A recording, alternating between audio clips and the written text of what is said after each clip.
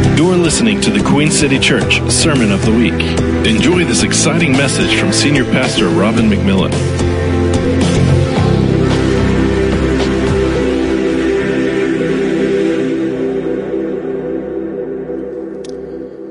Good morning, everyone. I was thinking about Matt Midtune this morning, and here's what I felt like the Lord said for him, and it applies for everyone. The Lord loves him more this morning than ever before because he had another whole day to love him. Extra. That's a great word. Who wants that word this morning? Anybody else want that? I don't know if you can have it or not. God's tight, man. He's not liberal. No, God's really good. Who loves the Lord today? Anybody? We'll get Pentecostal here in a minute if you're not careful. I have two items here before us. I'm trying to resurrect this pickle.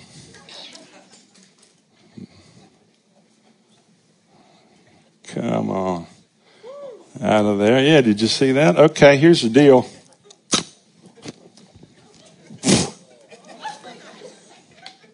Man, I just can't take that cucumber. However,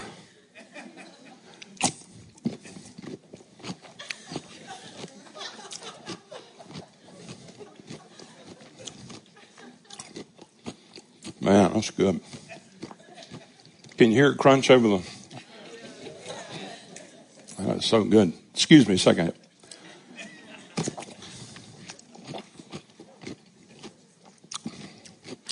Now, what is the difference in that cucumber and that pickle? Baptism.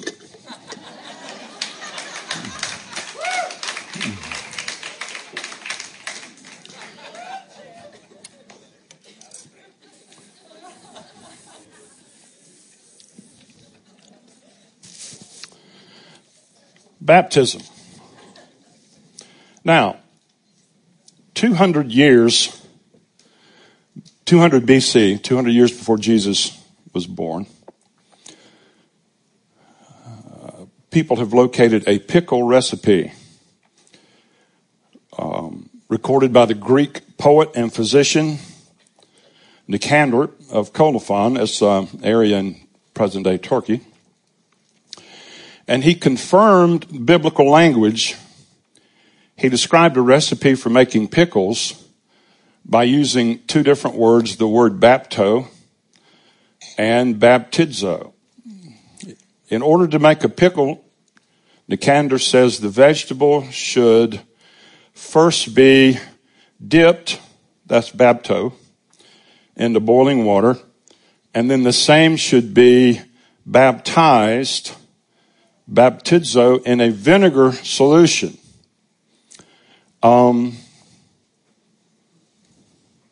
Both of these Greek words involve immersing vegetables in liquid solutions.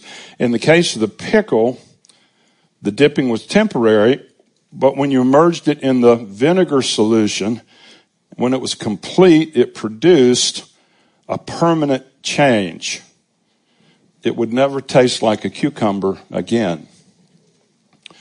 Now, I believe in, when we talk about baptism, I believe in immersion, and I'll explain that why. And that's not to denigrate people from other denominations and groups who have been sprinkled or had a different form, because the proof is the changed life, not necessarily the method. You with me? But I do believe me and that pickle are one. We believe your life changes. You can have a brand new start. And that's such a wonderful, somebody said God's not the God of the second chance. He's the God of the third chance and the fourth. It takes a lot of us more chances than one or two to get this thing right. That's just life.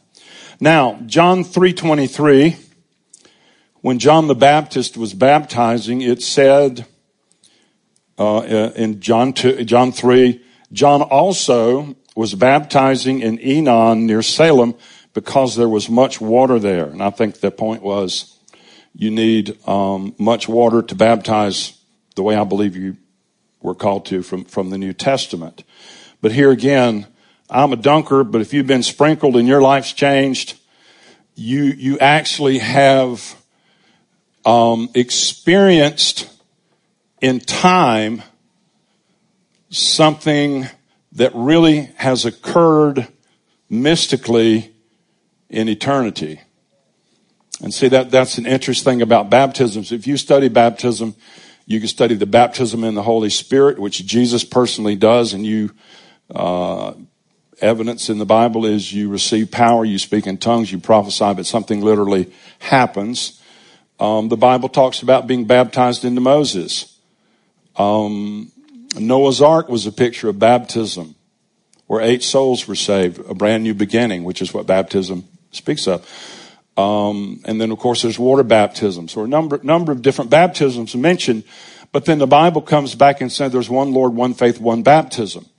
Now, here's the thing we need to recognize. Something timeless, something eternal had to happen in actual time to be effective. Truth had to put on flesh and blood and demonstrate himself. Jesus' life, Jesus' death, the shedding of Jesus' blood, and the Bible says without the shedding of blood, there's no forgiveness of sin. His burial, his death, his burial, and his bodily resurrection all had to happen in real time. A theory, an idea, a doctrine, a consideration was not sufficient. He had to come and do all of these things in actual, real time to demonstrate things that had been predetermined perhaps before time. Now, water baptism is the same way. This mystical, mysterious baptism into Christ can be demonstrated and participated in through water baptism because it happens in a real place, in real time, today, September 9th, 2018. It's where theoretical Christianity becomes practical Christianity.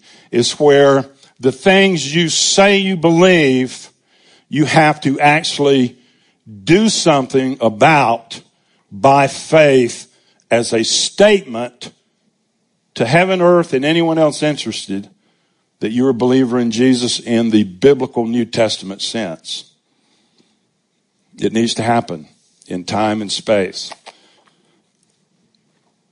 Is that good? Now, I believe in believers' baptism.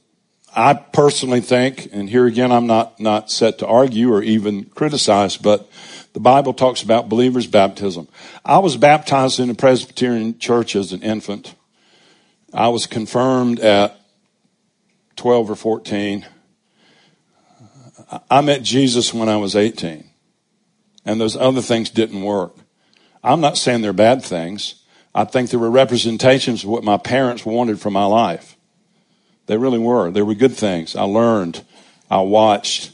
But I didn't have a life-changing encounter with Jesus, which is the only thing that actually makes you a Christian, not your culture, not your family, not your background, not even your philosophy, not even your concepts, but a real encounter with Jesus Christ where you know your sins are forgiven, you know you're going to follow him, and you have devotedly committed your life to doing whatever it is he wants you to do. I'm going to tell you, many of us in this room have a very serious issue. There is a river we have yet to cross, and it's the river of surrender. You will never be completely satisfied as a Christian until you surrender. Did you hear the round of applause? I've been saved close to 50 years, and this week the Lord's talking to me about surrender. Me, I'm telling you, so to get off of me and get on you. Not really. But water baptism is an outward expression of an inner faith conviction. It's a practical, experiential way to express your faith in Christ, his death, his burial, and his resurrection by participating in the act of being baptized. Lowered into the waters of death, raised out of those waters in the power of resurrection life. It literally symbolizes, you participate in, you make a point to do this, which symbolizes the death, the burial, the resurrection, not only of the Lord Jesus, but of you. See, the mystery is you were in Christ on the cross before you were ever born. The mystery is when Jesus rose from the dead. Well, the mystery is when Jesus died, you died. The mystery is when Jesus rose from the dead, you rose from the dead, as far as God was concerned. But none of that actually helps you at all if you don't, by faith, participate. It's like having an unlimited bank account and being considered by the person who put that money in that bank. He considers you a wealthy person, but you never cash any checks because you don't exercise faith to do it, so to speak. Yeah, God has made provision for the salvation of the whole world, but the whole world is not necessarily going to be saved. It takes an act of faith. You have to access what is freely available, or that's ultimate reconciliation. Everybody's saved. Everybody's saved. That's crazy. Why would the Bible say God wills that all be saved and all come to the knowledge of the truth in the context that that is not what actually goes on? But you're saved not just by grace, you're saved by grace through faith. Romans 5:2. We have access by faith into this grace in which we now stand. Now what that says is every single person in the world has a place to stand in the grace of God. But if they don't access it by faith, it's as though it never existed or is available for them. That's really good, Robin. Well, thank you. I'm speaking to my bipolar partner here, but no, come on. How many of you speak to yourself? I just do it out loud. No, that's good. Thank you, Jesus. Donna says I should quit congratulating myself when I'm preaching. So,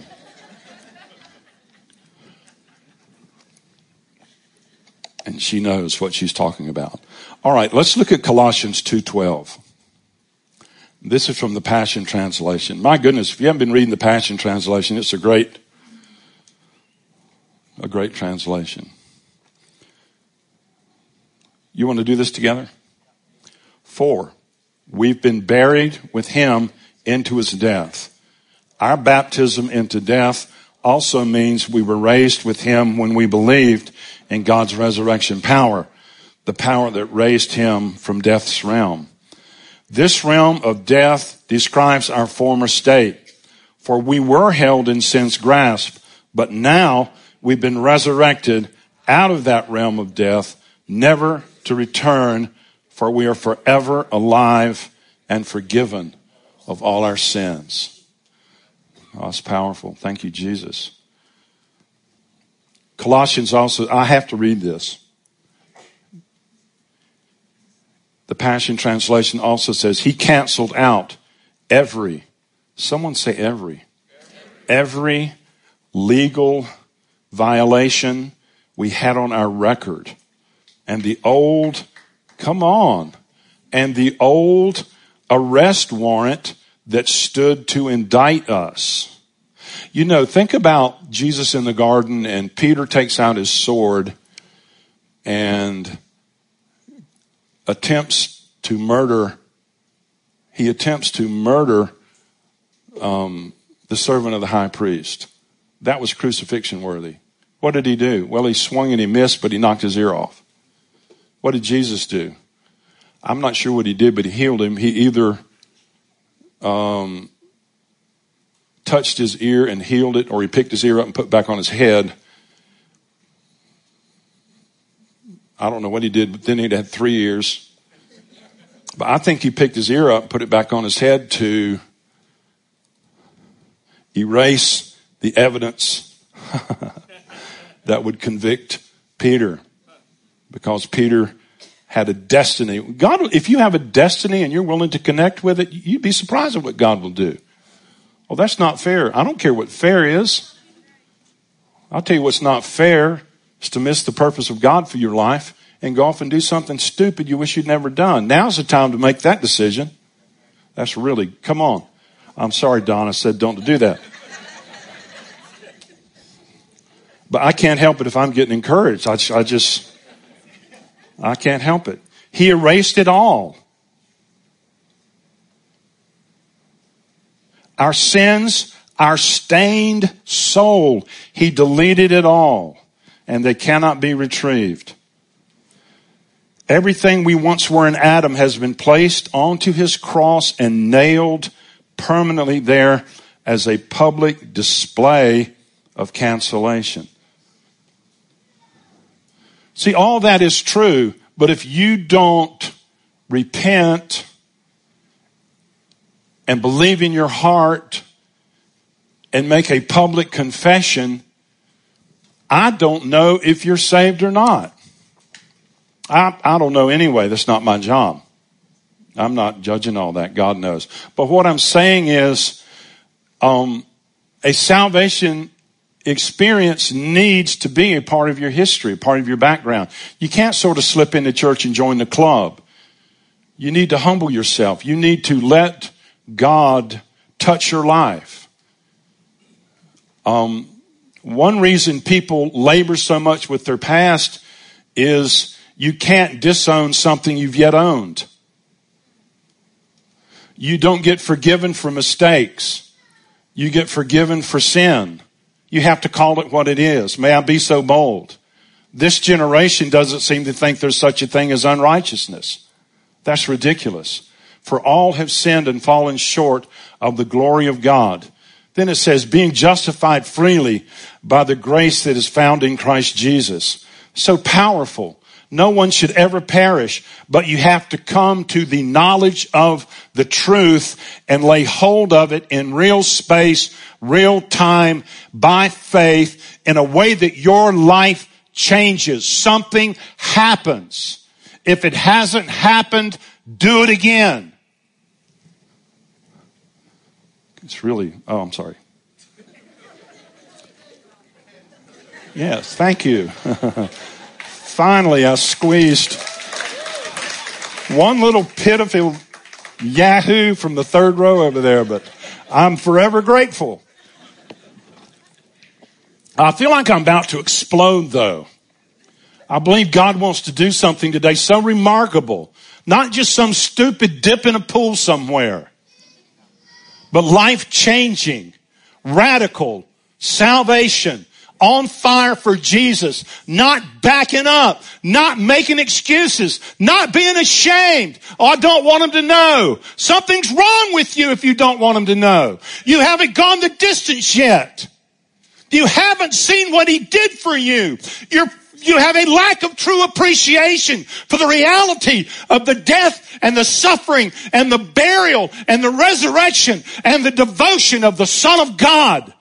It needs to mean more than it's meant to so many of us. Oh, man.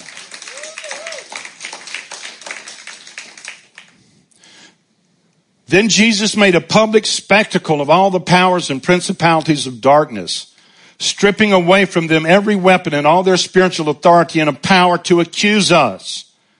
And by the power of the cross, Jesus led them around as prisoners in a procession of triumph. He was not their prisoner. They're his. Glory! Oh. I've got more than that in the tank. Okay. Now, why is baptism important? I've covered some of this. Well, Jesus himself got baptized. The one who never committed a sin did it. Why? Matthew 3:13 through 15. Jesus came from Galilee to John at the Jordan to be baptized by him. And John tried to prevent him, saying, I need to be baptized by you, and are you coming to me? But Jesus answered and said to him, permit it to be so now, for thus it is fitting for us to fulfill all righteousness. Then John the Baptist baptized Jesus. A lot of us want to do the minimum when it comes to righteousness. Jesus wanted to do the maximum. He wanted to fulfill every requirement. If he hadn't fulfilled every requirement, there'd be no salvation. We couldn't fulfill every requirement. He fulfilled every requirement. It's wonderful. Thank you, Jesus. Jesus considered being baptized as being essential to fulfilling all righteousness.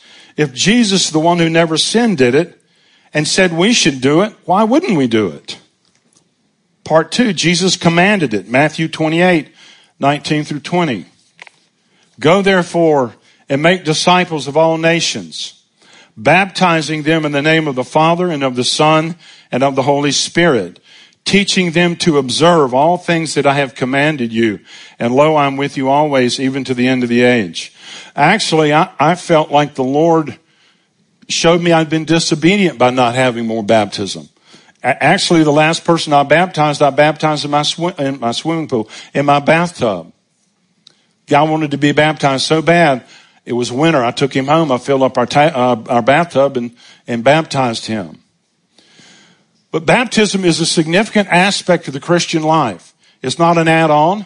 It's not really, I don't think in some ways, I forgot the word. It's an option. I think it's been commanded. Now, one of the practical benefits is baptism gives us a historic reference point for warfare when we're faced with nagging aspects of our old nature that try to encroach. They're offsides. They need to be penalized. Encroachment, football, Panthers today beat the Cowboys. But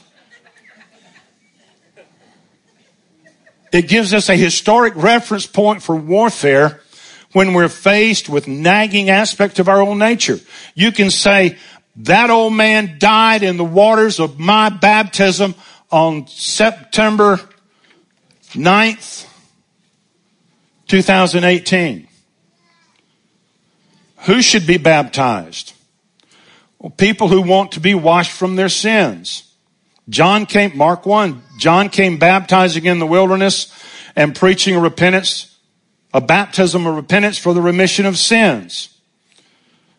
I know people who've actually been rebaptized as an act of faith, as another act of repentance, as a cleansing from sins they've committed since they first got saved. It gave them a sense of having a fresh start. I don't know if that's biblical or not, but I do know this. At the end of the day, it's all about a new life. It's not about doing it right. It's not about what happens in the water. It's not about who does it. It's not even about when it happens. But it's about having such an encounter with Jesus, such an identification with who he is and what he did, that our life changes. We are what the Bible calls not a new kind of person, but in a completely new creation, never before seen until the born-again experience was available. Who should be baptized? Believers in Jesus. Acts 2:41. And those who gladly received his word were baptized. That's after Pentecost. And that day about 3,000 souls were added to them. Acts 8:12. But when they believed Philip as he preached the things concerning the kingdom of God and the name of Jesus Christ, both men and women were baptized. When should you be baptized? Acts 16, 31 through 33. So they said, believe on the Lord Jesus Christ and you will be saved, you and your household. Say that with me. You will be saved, you and your household. Then they spoke the word of the Lord to the jailer. This happened when these guys were freed from the jail. And to all were in the jailer's house. And he took them the same hour of the night, washed Paul's stripes, and immediately he and his family were baptized. Immediately. That's pretty soon. Acts 18:8 in Paul's ministry. Then Crispus, the ruler of the synagogue, believed on the Lord with all his household, and many of the Corinthians hearing believed and were baptized. Interesting. Other examples, Saul of Tarsus. Saul was an enemy of the gospel. He persecuted the church. Jesus appeared to him. The marvel of Jesus, I don't know if you ever thought about this, Jesus knocks Saul of Tarsus off his horse. Now, what did Saul do? Saul put people to death who were Christians because they were Christians. He had parents imprisoned.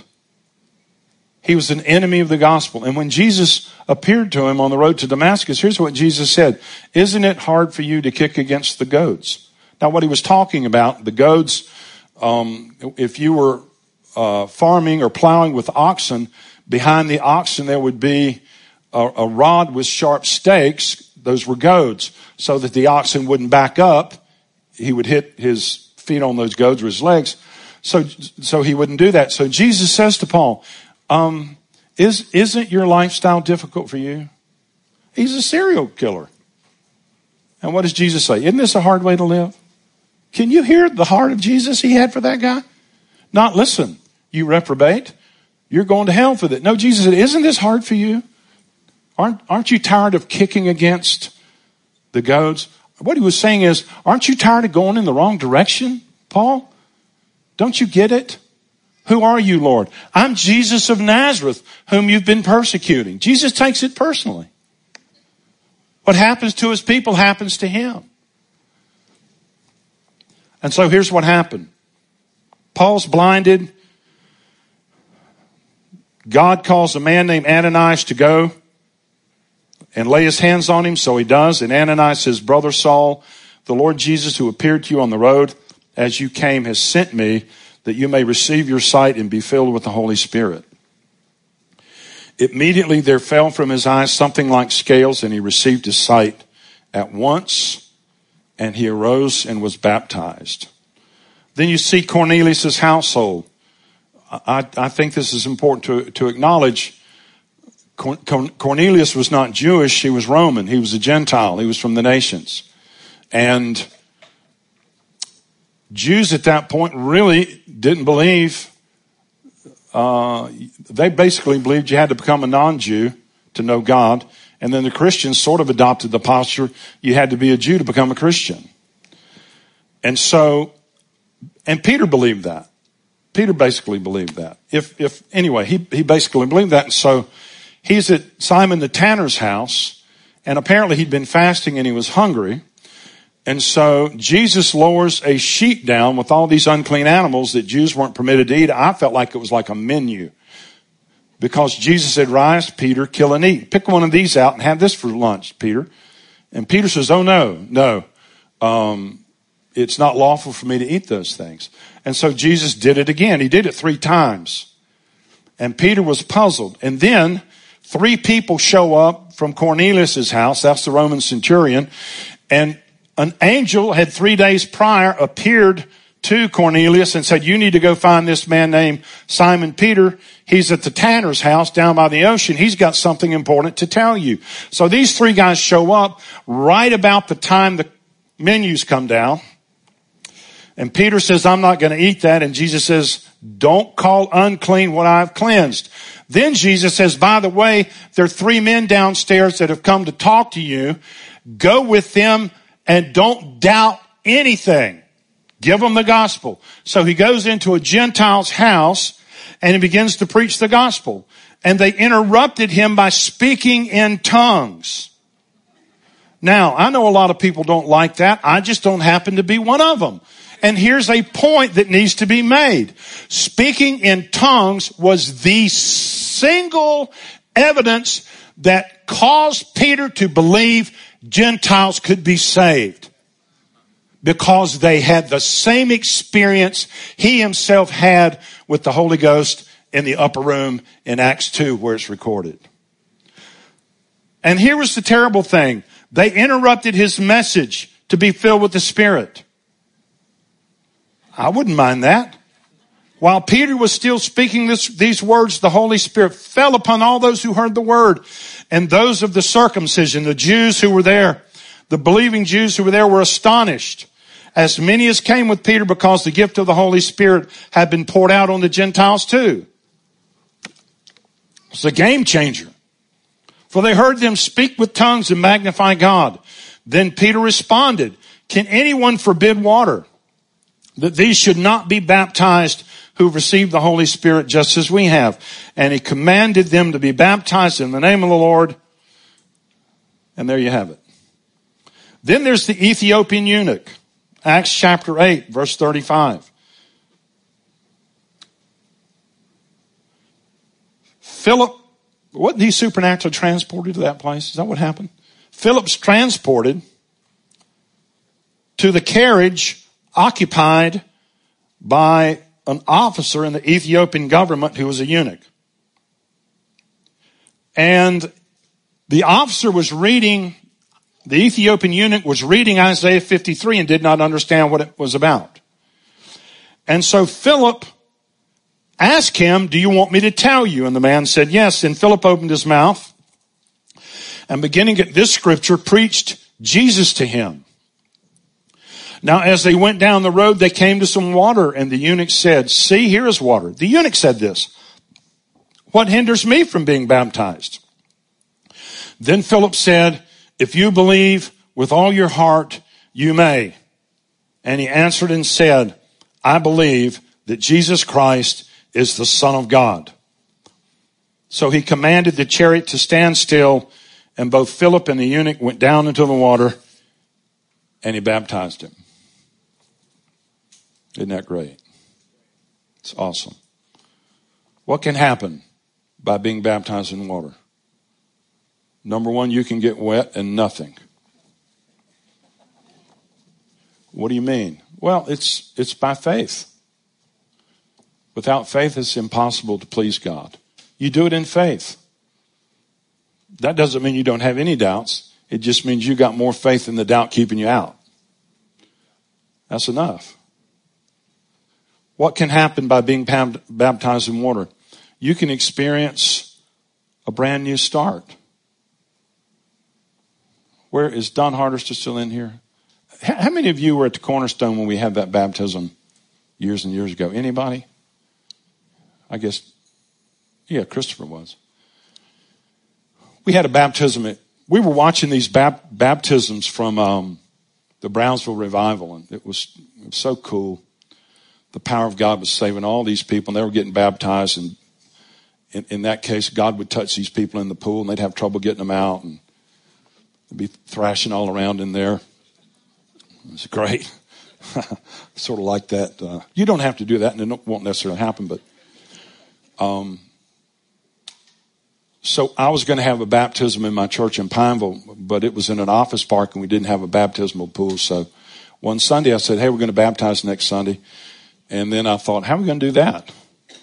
So I went and bought a sample swimming pool that was 8 feet across and 4 feet deep and had a pump, and somebody built steps, and we just put it right there in the sanctuary. It was really just a room in the office park, called sanctuary. God made it a sanctuary, though, for real. And I think 5 people signed up and only 4 people showed up that night. 70 people got baptized. And the power of God changed lives that night that are still changed to this day. How? I don't know. I don't get it. Did those people never sin again? They may have, but it wasn't as much fun. No, I don't know.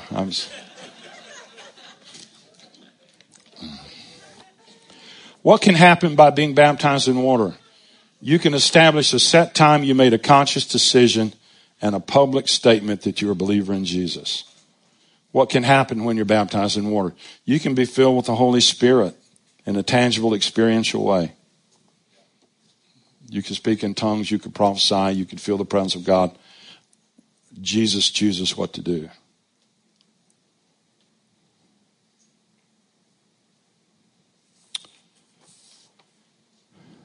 So, what was the difference in the cucumber and the pickle? Baptism. You've been listening to the Queen City Church Sermon of the Week. For more information on this message and other resources, visit queencity.church.